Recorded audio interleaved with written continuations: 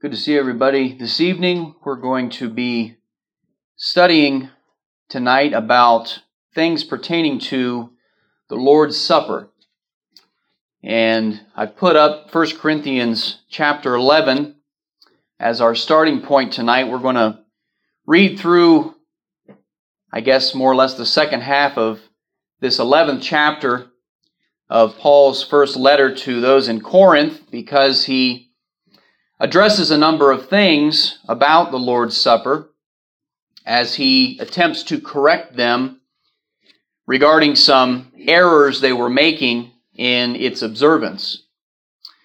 Specifically, this evening, we're going to think about some of the doctrines that exist, even amongst those that would claim to be part of Christ's church, who say that when partaking of the Lord's Supper that we must use one central cup, and we all have to drink from that one same physical cup.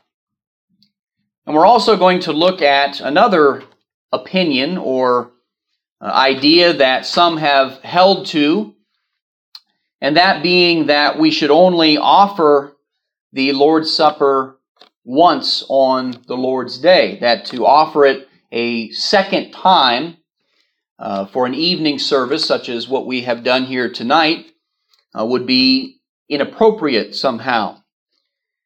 And so we obviously want to remove our own opinions from the matter. We want to look at just what the Scriptures would teach as being correct as we consider these two ideas. So we're going to begin, like I said, reading through this passage and then obviously making some reference to things that are in that chapter as we go through and look at some specific points. 1 Corinthians chapter 11, we're going to start in verse 17. Paul says, "Now in giving these instructions, I do not praise you," referencing what he's about to say, "since you come together not for the better, but for the worse. For first of all, when you come together as a church, I hear that there are divisions among you, and in part I believe it.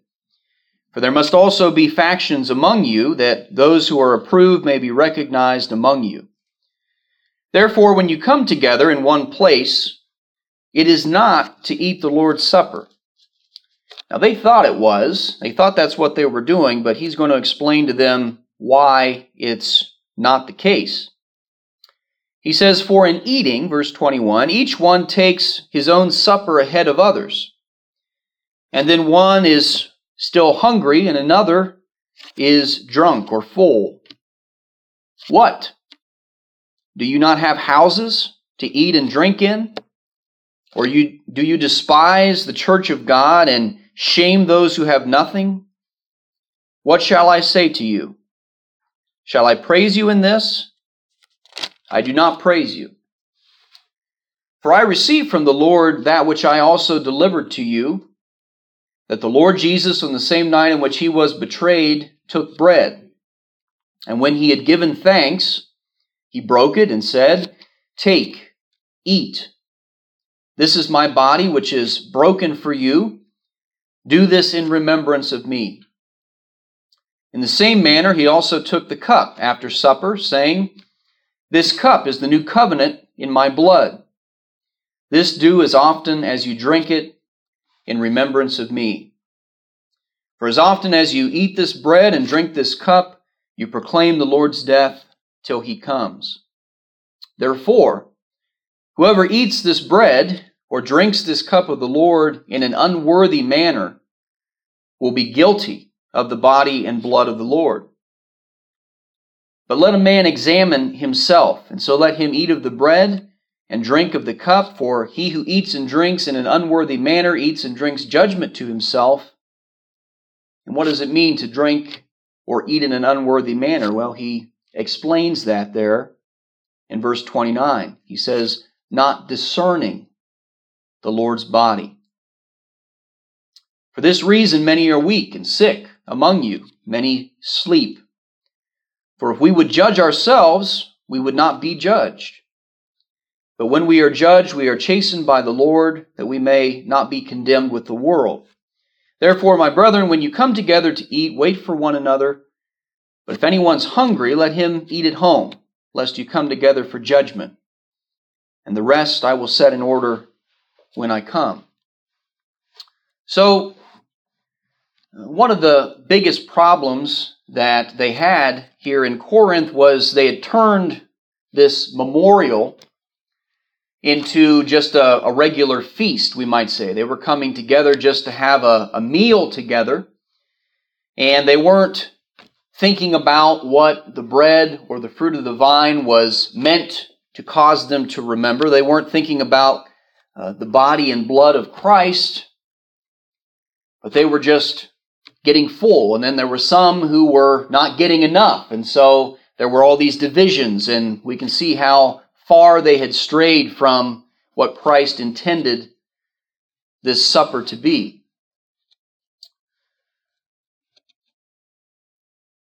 So let's think about our first question. Should we only use one cup? Now, I'd like us to also note the gospel accounts of the institution of the Lord's Supper. Matthew's is found in chapter 26, and starting in verse 26. It says there that as they were eating, Jesus took bread, he blessed and broke it, and gave it to the disciples, and said, "Take and eat, this is my body." And he took the cup and gave thanks, and gave it to them, and said, "Drink from it, all of you. For this is my blood of the new covenant, which is shed for many for the remission of sins. I say to you, I will not drink of this fruit of the vine from now on until the day when I drink it new with you in my Father's kingdom."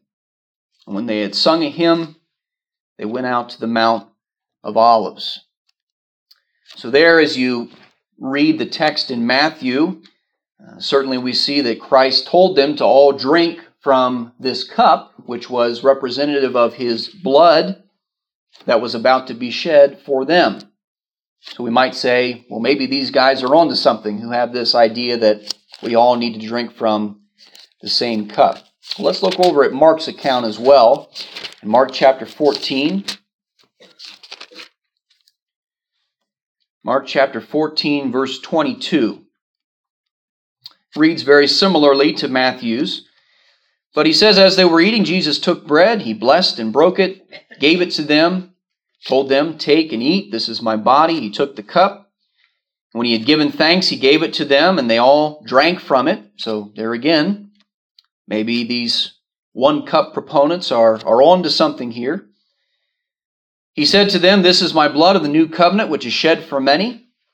Assuredly I say, I will no longer drink of the fruit of the vine until the day when I drink it new in the kingdom of God."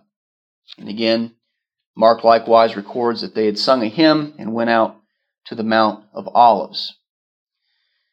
So, should we only use one cup as we would partake today of the Lord's Supper?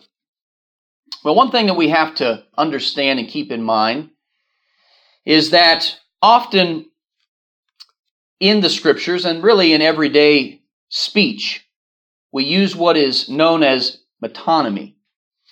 And that is where we'll use a noun in place of another noun when the two are in close association with each other. And so, really the problem with this doctrine or this teaching that we have to use one cup, I believe, is a misunderstanding of where the emphasis lied in what Jesus was talking about. Now, what are some examples of metonymy?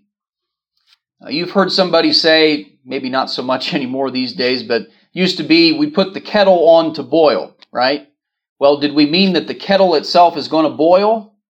Well, no, we're talking about what's inside the kettle, right? We're going to boil the water, but yet those two nouns are so closely related that we speak of them also almost synonymously.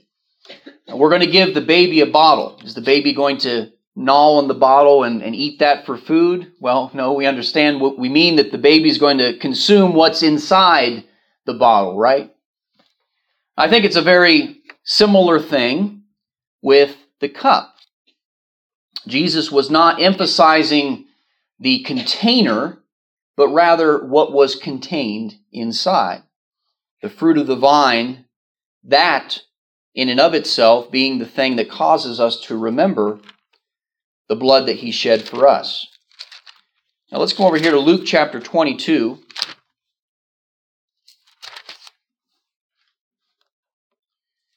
Luke chapter 22 and look at verse 20 there. Now this is Luke's account of these things. Luke says there in verse 20, likewise, He also took the cup after supper, saying, This cup is the new covenant in my blood, which is shed for you. Now, think about that for a minute. Again, if we're talking literally about this cup, was Jesus going to shed that cup? Well, no. He's talking about His blood. He's talking about what is contained in that cup, isn't He? Now, again, let's come back here to Matthew 26. And let's read again here, verse 29. Notice, Jesus says, I will not drink of this fruit of the vine from now on until the day when I drink it new with you in my Father's kingdom. So we see here, as we look at these things, that what Jesus was emphasizing, what He was really talking about, was the fruit of the vine. And that is what was to be partaken of, not the actual cup itself. The actual cup was not what was important. Now we might ask the question, why not one loaf? If we're going to go with this one cup idea, we all have to drink out of the same physical container as we partake of the fruit of the vine. Why would we not have one piece of unleavened bread that we all have to bite off of or break a piece off of? I mean, that's logical to follow through with that kind of thinking, right? Well, let's come back over to Luke again. Let's come back to Luke 22. And we can see the answer to that. Luke chapter 22, verse 19. Now this here talks about Jesus taking the bread. He gave thanks, and what did He do? He broke the bread, didn't He? In other words, He divided it for them to each have their own piece to partake of. So He broke it, He gave it to them, and again explains that this is to be a memorial to His body, which was broken for them. Now, what I want us to notice here in what Luke records for us is that the cup was likewise, that's the word that is used, divided. Now, we read verse 20 a moment ago, but notice just after Luke has explained that He took the bread and He broke it, He divided it. As he talks about the cup, he says, likewise, He also took the cup after supper. In other words, that would suggest that He did the same thing with that, right? He divided it up for each of them to have a portion. Now, jump back up to verses 17 and 18 there. Verse 17 says, He took the cup and gave thanks and said, Take this and divide it, notice that, among yourselves. For I say to you, I will not drink of the fruit of the vine until the kingdom of God comes. So we see here, Luke makes it pretty plain, doesn't he? They divided this up. They each had a portion. It had nothing to do with the containers, but rather what was being partaken of. That is what was stressed and what we have to understand is important. So the idea of emphasizing the container is something that I believe is akin to a misunderstanding or a misplaced emphasis on what the Scriptures are revealing to us in regards to this memorial supper. Now, the second question that we had posed for consideration: should we offer the Lord's Supper on Sunday evening to those who were otherwise unable to attend a morning service in which the supper was observed. I want us to begin answering this question by thinking about what is specified in regards to partaking of the Lord's Supper. What are the things that we know for sure have to be met as requirements if we're going to partake in a way that is worthy, in a way that is scriptural? Well, we know what has to be partaken of, right? And we've kind of touched on that in talking about this previous question. We know it has to be unleavened bread. We know it has to be the fruit of the vine, right? And that's made plain in virtually every gospel account and also in Paul's recap in 1 Corinthians 11. So we know what needs to be partaken of. That's important. Where is the Lord's Supper to be partaken of? Well, 1 Corinthians 11, again, to go back to that context, where were they to do this? Well, it was when they came together as the church, right?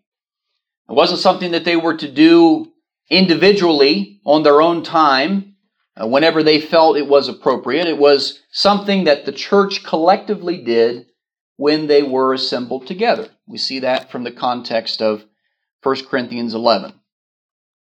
When? Now, is there a specific time given? Well, we know that it was to be on a particular day, right? When we go to Acts chapter 20 and verse 7, it tells us there that on the first day of the week, they had gathered together to break bread, a terminology that was frequently used. We see it throughout the New Testament in reference to the partaking of this memorial. They had gathered together to observe that memorial. Paul preached to them at that time, and that was on the first day of the week. Now, it doesn't say at 10 a.m. on the first day of the week. It doesn't say at 6 p.m. It just says it was the first day of the week. So, as long as we are meeting these criteria, we're doing what the Lord requested us to do, aren't we? Now, the next point that we're going to make in regards to why I believe it's appropriate to allow members who are assembled in an evening assembly, a second assembly, to partake of the Lord's Supper and to do so acceptably, is going to require us to get a little bit of background into the Old Testament. Because when we do some studying, we come to find that there's a lot of similarities between the Passover memorial, which was for the Jewish people, God's people that He chose.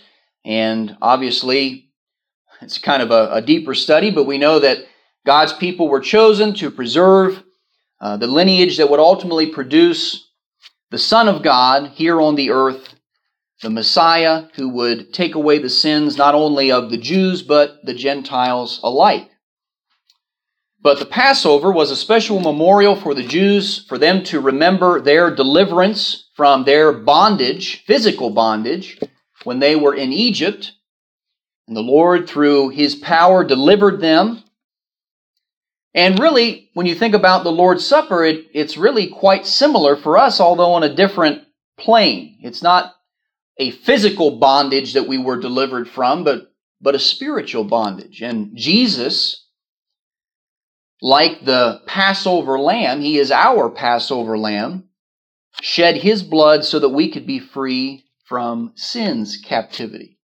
Now think with me as we go through and look at some similarities between these two different observances. So, as we said, both were appointed by God for His people. Back in Exodus 12 and verse 14, it talks there how this was for the Jews, for them to observe. We know, as we've studied in Matthew 26 and these other passages, that for us today, we are to remember the Lord's death in the way that we have been noticing. Both are memorials. Both cause us to remember something very significant, right? For the Jews, again, it was their deliverance from bondage, and likewise for us, our bondage from sin. And notice again from 1 Corinthians 11:25, we're to remember His body. We're to remember His blood as we partake of these emblems. Both of them utilized unleavened bread. You go back to Exodus 12 and verse 8, and it talks there as it's describing how they were to prepare this lamb. Each household was to prepare its own lamb. They were to consume that, cook it a very specific way, and they consumed it with unleavened bread. So we see similar emblems are used between the two. Both had a designated time. Now we've just been talking about how for us today there's a designated day upon which we are to gather together and remember the Lord's death. For the Jews, they were to do it on a specific month, on a specific day. And you go back to Exodus 12 and it explains how that all was laid out for them. The 14th day of the first month on their calendar was to be the evening upon which they would have this feast of the Passover. Both required the shedding of blood. Obviously, for the Passover, it was that lamb that was sacrificed, that blemish-free lamb. And they were to put the blood, you remember, over their door, on the doorpost and on the lintel. And that was originally, obviously, what the angel would look for when passing over a particular household. If that blood was there, it would allow that angel of death to pass by. And obviously, as we think about in the New Testament, for us, with the Lord's Supper, it was Christ's own blood that was shed that allows our sins to be atoned for, to be passed over, if you will. Notice in 1 Corinthians 5, verse 6, the same letter that we're considering, or have been considering, as Paul writes to those in Corinth, a little bit earlier on in the letter here, chapter 5, verse 6, he says, "Your glorying is not good. Do you not know that a little leaven leavens the whole lump? Therefore purge out the old leaven, that you may be a new lump, since you are truly unleavened." Now, he's talking about spiritual things here. He's talking about our conduct, our holiness before God. But he says, indeed, Christ, notice, our Passover. Christ is talked about as being our Passover. He was sacrificed for us. Therefore, let us keep the feast, not with old leaven, nor with the leaven of malice and wickedness, but with the unleavened bread of sincerity and truth. So we see here how we have a type and antitype, which is common between the New Testament and the Old Testament with these two memorial feasts. Now, the interesting thing, why did we go through all of that? You might be wondering. Well, the interesting thing about the Passover, when you go back and study the specific instructions regarding the Passover contained a provision for those who could not partake at the regular, normal time. It's kind of interesting. Now, let's come back here together to the book of Numbers.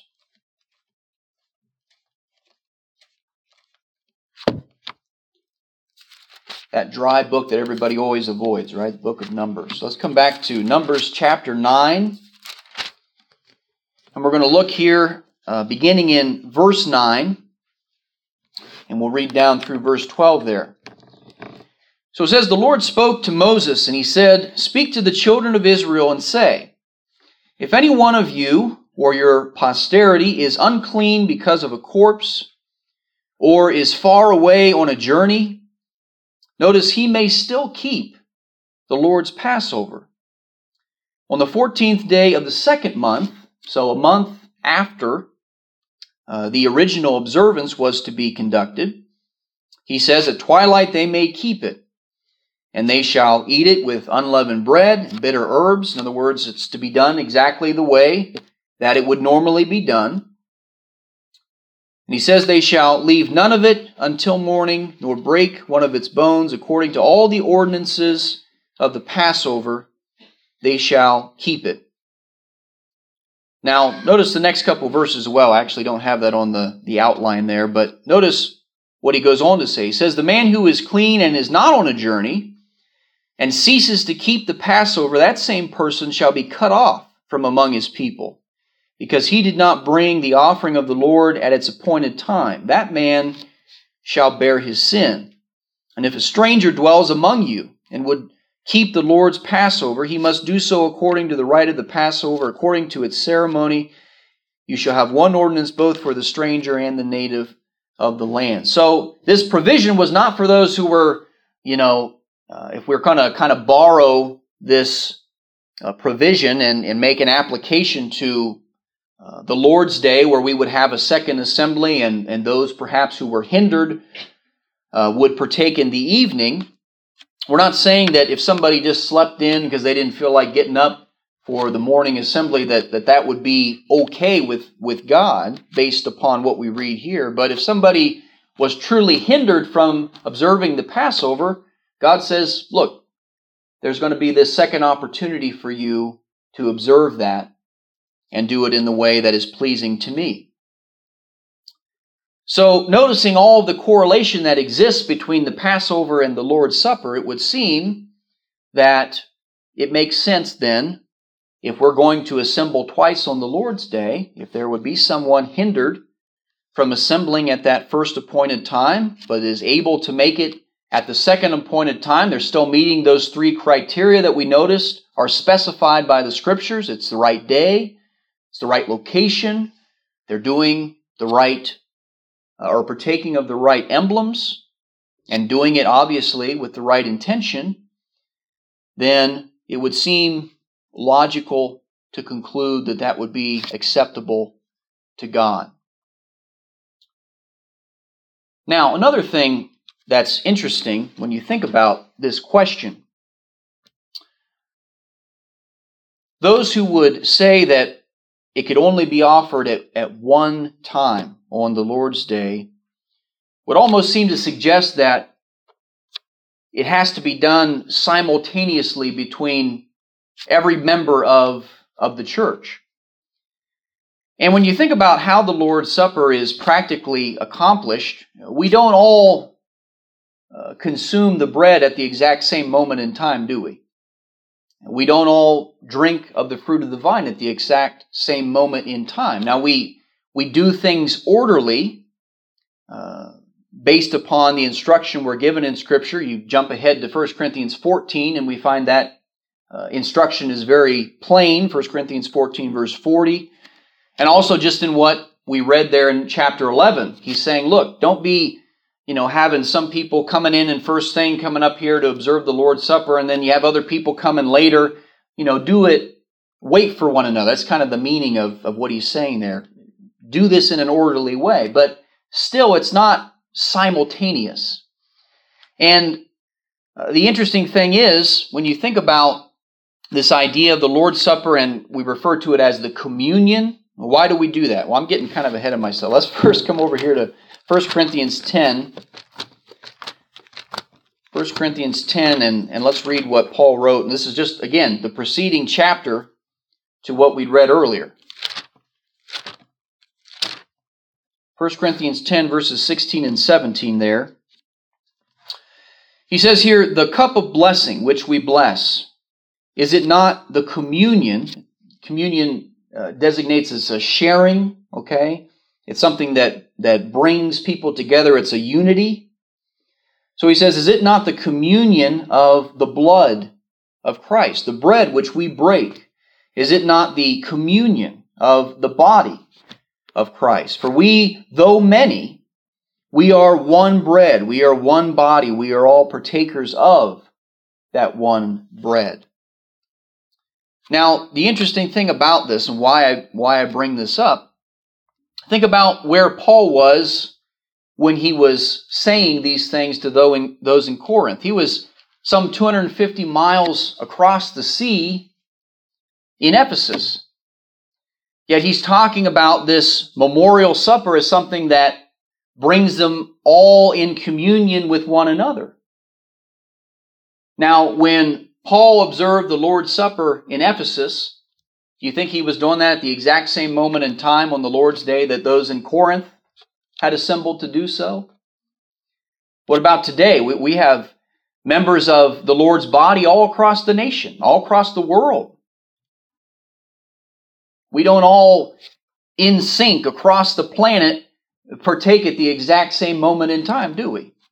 So, the Lord's Supper observance does not require this simultaneous action for us to be still in communion with one another. To suggest that kind of misses the idea that Paul is trying to stress there. It's the fact that we all partake in and of itself.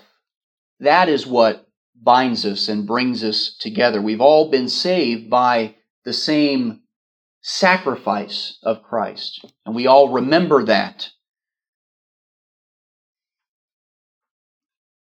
And so, again, I had kind of referenced this earlier, but in 1 Corinthians 11, verse 33, sometimes people say, well, it says there we should wait for one another. Maybe that means we should all do it at the exact same, service, and if anybody's not there, well, then tough luck, and they have to wait till next week, right? But I think that when we look at the context of what is being said there in 1 Corinthians 11, Paul said those things because of the really chaotic abuse that was being conducted and practiced by those in Corinth. Again, they were treating it like this meal time, and they were all doing it at different times. There was divisions among them. There was no unity in purpose. And so he's telling them, look, don't be like that. Do this in an orderly way. Do this for the right reasons. Make sure you're all focused on the right thing when it is time to partake. So when we look at all these things, I think that we can conclude that the idea of one cup doesn't really carry a lot of water when we look at what the Scriptures are teaching us regarding the Lord's Supper. And likewise, I feel the same in regards to this idea that we could only have one serving on the Lord's Day. So I hope that you found this study to be beneficial. I think it's rather interesting to dig into some of these things and to think critically about them, because it is important that we understand things aright. I have reference there, 2 Timothy 2 and verse 15 tells us to study to show ourselves approved unto God, right? To be workmen that have no need to be ashamed because we're rightly dividing, rightly handling the word of truth.